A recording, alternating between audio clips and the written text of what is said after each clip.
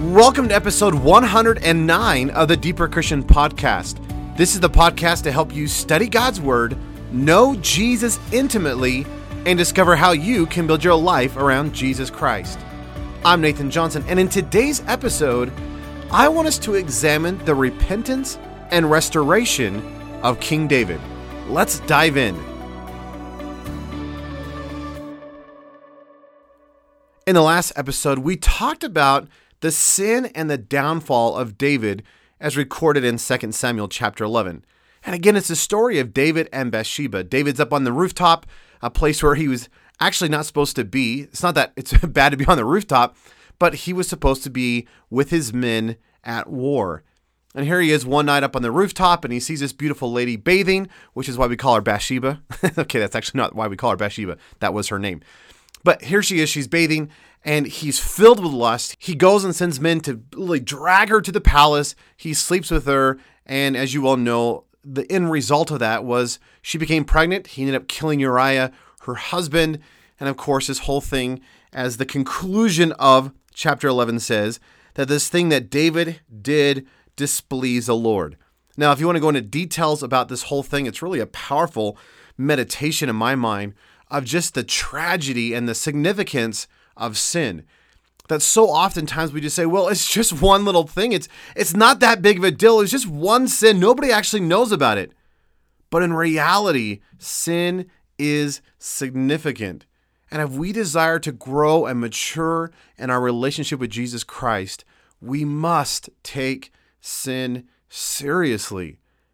And it's interesting that the summary of this whole thing that David did is that it displeased the Lord. Now, I mentioned this at the end of the last episode, but this whole idea of being displeased, it literally means to tremble or to quiver. In other words, here's this thing that David did, and it was so repulsive. It was so just grievous and sad that here is God. It's like he's trembling or quivering with displeasure or just sickness on the inside for all that David did. There's a great unknown quote, but it says this: sin will take you further than you want to go, keep you longer than you want to stay, and cost you more than you want to pay. What a great summary and declaration of sin. And that's obviously evidenced here in the life of David. Now, as you come into 2 Samuel chapter 12, Nathan, this great prophet of the Lord, again, I'm a huge fan of the prophet Nathan. I'm biased, but I really like Nathan. But the Lord sends Nathan to David. And it's interesting, I mentioned this in the last episode, but we know that at least it has been 9 months. So by the time that Nathan confronts David, the baby is born. And so most scholars say there's been anywhere from 9 months, potentially even up to 2 years, where David's heart has been hardened.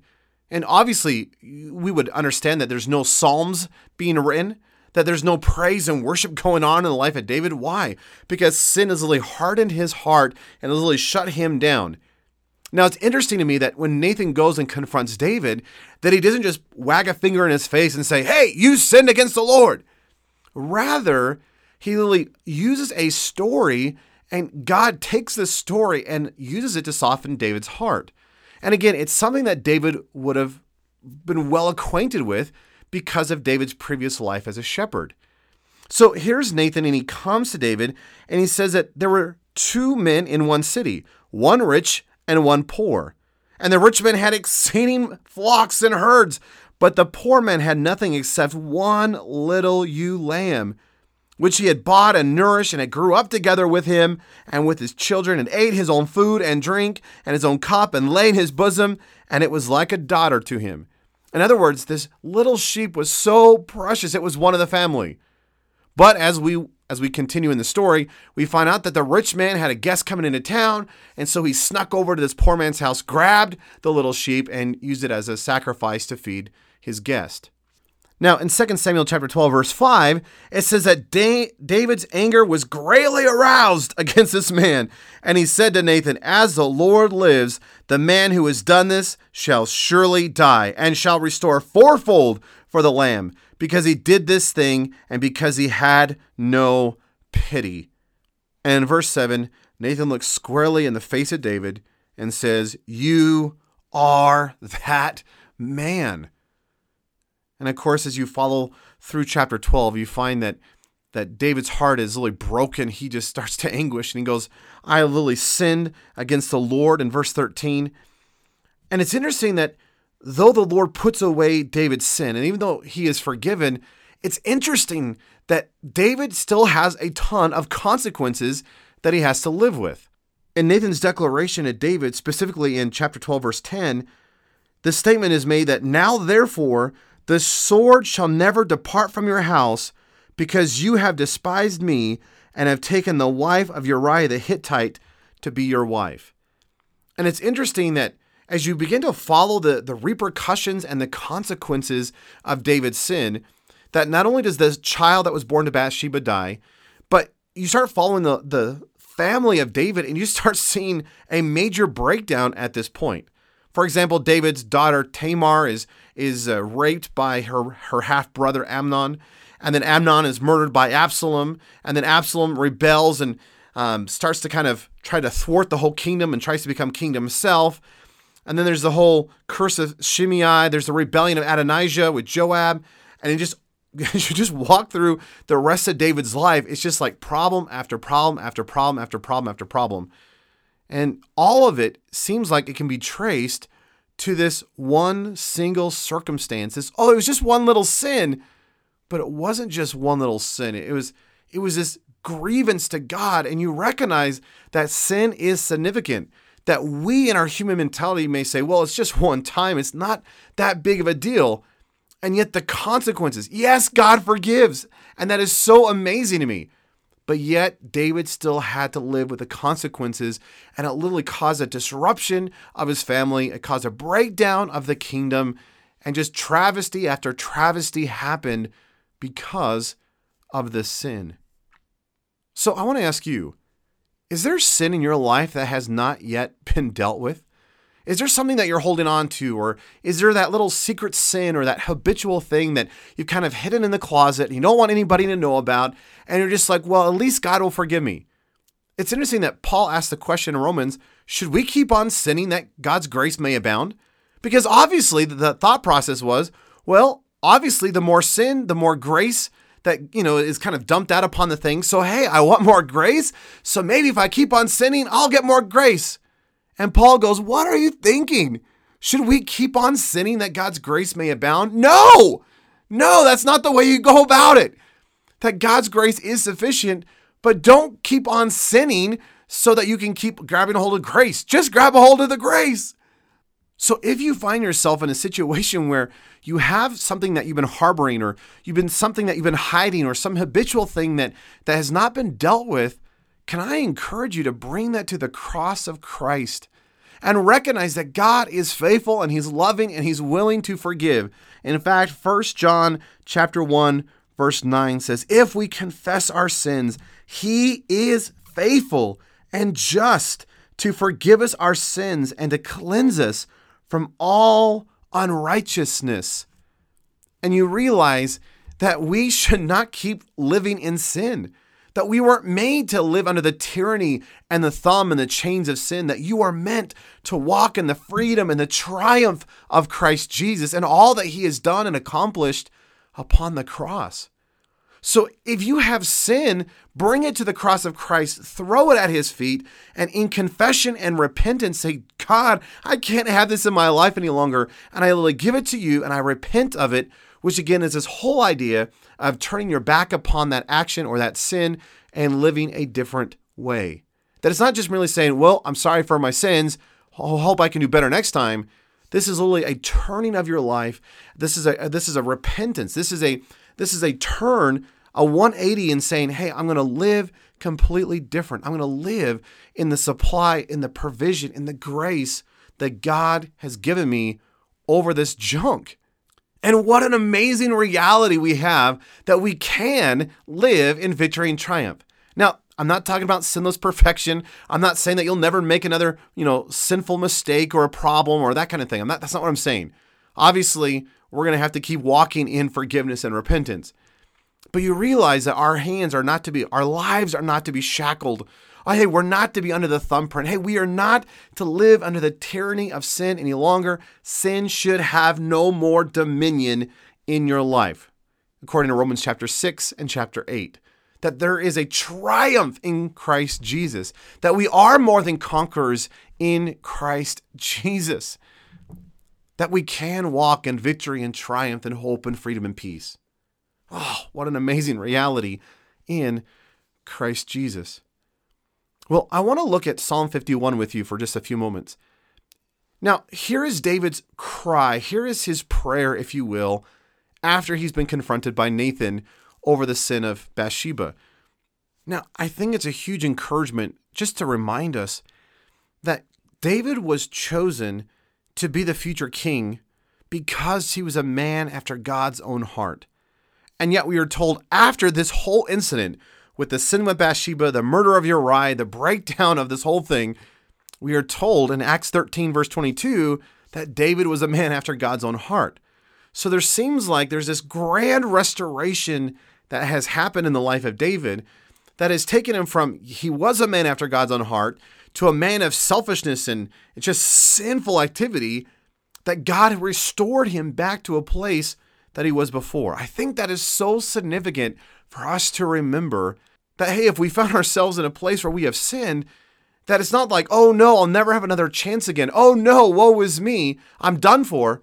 No, the cross of Christ is sufficient. The blood of Christ is what we need to really forgive us of our sins, and so that we can walk in the freedom and the righteousness that he has offered in Christ Jesus. That he has taken on my sin, Paul says in 2 Corinthians chapter 5, that I may take on his righteousness, that I have become a brand new creation in Christ Jesus. That what was happening in my life beforehand, hey, that has been done away with. There's been a line that's been drawn in the sand, and I'm a brand new person in him. So that there is reconciliation, there is a restoration that can happen in our lives if we repent and we confess and we believe and we put our hope and trust in Christ Jesus. Now, again, we may have to deal with consequences, but that we can be forgiven and we can be new creatures walking forward. But I just want to look at the first 3 verses of Psalm 51. Now, Psalm 51 is just a phenomenal passage, and I would encourage you at some point to do a study of it. I love the passages like verse 10, create in me a clean heart, O God, and renew a steadfast spirit within me. Hey, don't cast me from your presence, and do not take your Holy Spirit from me. Restore to me the joy of your salvation, and uphold me by your generous spirit. Then I will teach transgressors your ways, and sinners shall be converted to you. I mean, this whole psalm is phenomenal. But I want to look at the first 3 verses just to kind of give you a taste of what David is crying out for. He says this, have mercy upon me, O God, according to your loving kindness, according to the multitude of your tender mercies. Blot out my transgressions. Wash me thoroughly from my iniquity, and cleanse me from my sin.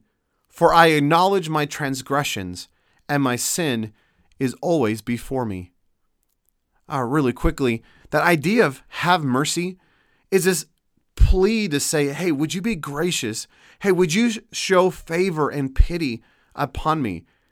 And David is asking for mercy according to God's loving kindness, according to his goodness, and according to God's kindness and faithfulness and favor. And in fact, 53 of the Psalms use that word loving kindness in the Hebrew. And in fact, if you turn over to Psalm 136, every single verse has this word, that a statement is made, and then your mercy or your loving kindness endures forever. And it's this echoing psalm where the person speaking and then the congregation repeats back, just a reminder that God's loving kindness endures forever and ever and ever. And so David is petitioning according to God's loving kindness, according to God's mercy and faithfulness. God, according to your character, according to your integrity, according to your life, hey, would you have mercy upon me, O God? And then he says, according to the multitude of your tender mercies. In other words, hey, God, you have this abundance, this multitude, this numerous or this plenty of tender mercies.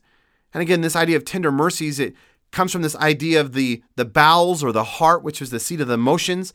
So in other words, hey, according to the innermost part of who you are, God, according to your tenderness and your love and your emotion, hey, you are so great and so grand.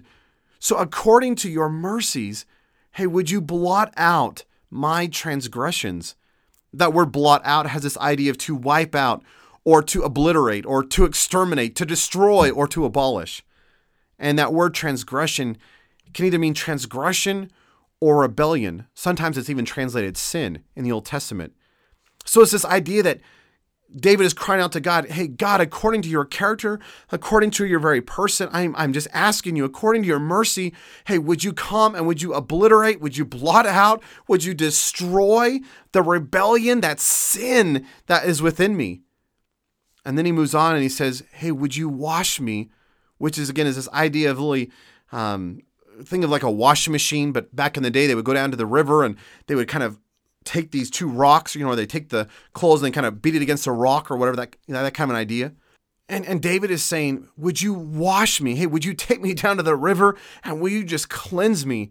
In fact, when it's interesting that in the Hebrew, this is even an imperative, meaning it's a command. In other words, here it's speaking of David's earnestness and pleading, that it's not that he's commanding God, hey, God, I command you to do this, as much as, hey, God, I am so desperate. I am just begging you. Hey, I'm just absolutely positively have to have this.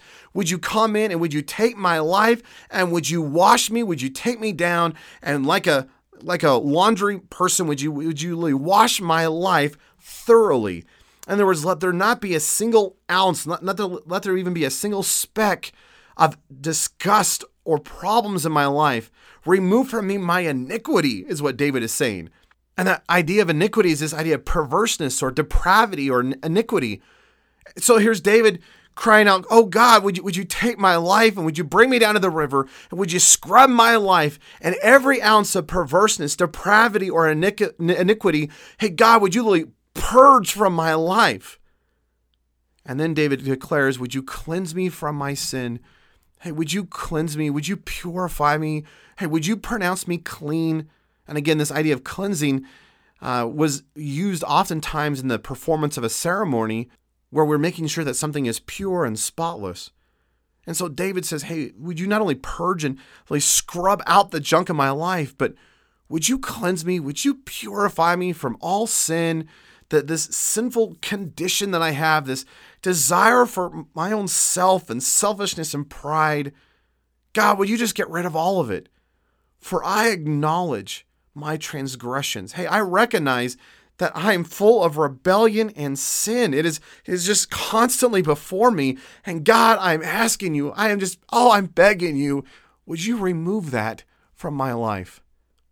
Isn't that a beautiful plea and cry? I would ask that if you find yourself, if the Holy Spirit has convicted you of sin, would you pray that prayer to God and just cry out like David, saying, God, would you come in and not just forgive me, but would you obliterate all the darkness? Hey, would you just exterminate and blot out and destroy and obliterate all that rebellious, selfish, prideful, just arrogant self of me? That God, I need you. I cannot do this outside of you. So God, I just fully surrender my life and I repent and ask that you would move mightily in my life. Oh, and I would encourage you to read all of Psalm 51. For the heart of David is that, oh, create in me a clean heart, O God, and renew a steadfast spirit within me. And would you remember, hey, would you just know that God is willing, that there is no sin, there is no transgression so great that he is unwilling to forgive us. That is so phenomenal. That there is nothing that you have done that he is not willing to just forgive. That when God forgives, he forgives extravagantly. Oh, what tremendous news is that?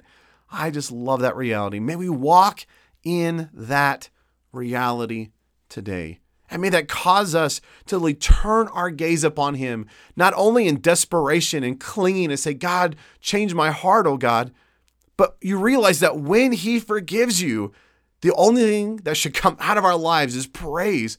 Because, wow, I have been forgiven. That the God of the universe, whom I have shaken my fist in rebellion, hey, while I was yet a sinner, Christ died for me, and I am forgiven, and I can walk in freedom, in triumph, in hope, in peace, in life in Christ Jesus. Oh, what an amazing reality. So let us not wallow in despair. Hey, let us not just succumb to depression over, oh no, look at what I've done in the past. Hey, may we take our past and throw it upon the feet of Jesus at the foot of the cross, ask for forgiveness, repent, but believe upon Christ Jesus that we might walk in newness of life. And then may our life be unto the praise and the glory of Christ Jesus from this point forward. Oh, that we may walk in the truth and the reality of the gospel of Jesus Christ. Wow, I want that for you. And what an amazing reality that when I look back upon my life, that all of what God has done in my life, all that he has forgiven in my life, I want to live to the praise of his glory. Well, I hope that's been an encouragement to you to find yourself afresh at the foot of the cross. Well, thanks for listening to this episode of the Deeper Christian Podcast. For show notes of this episode, please visit deeperchristian.com/109 for episode 109. Well, over the next couple of episodes, I want to flesh this idea out a little bit more. So what I want us to talk through over these next 2 or 3 episodes is this idea of, okay, now that I've asked God for forgiveness, sometimes I need to be reconciled to the people around me. Sometimes I need to be forgiven or ask for forgiveness for the people around me that I have hurt or who have hurt me. So join me in these next couple of episodes as we take this idea of just the sin and the forgiveness and the restoration and the redemption to another level as we apply it outward to the people around us. Well, until then, know I am cheering you on as you build your life around Jesus Christ.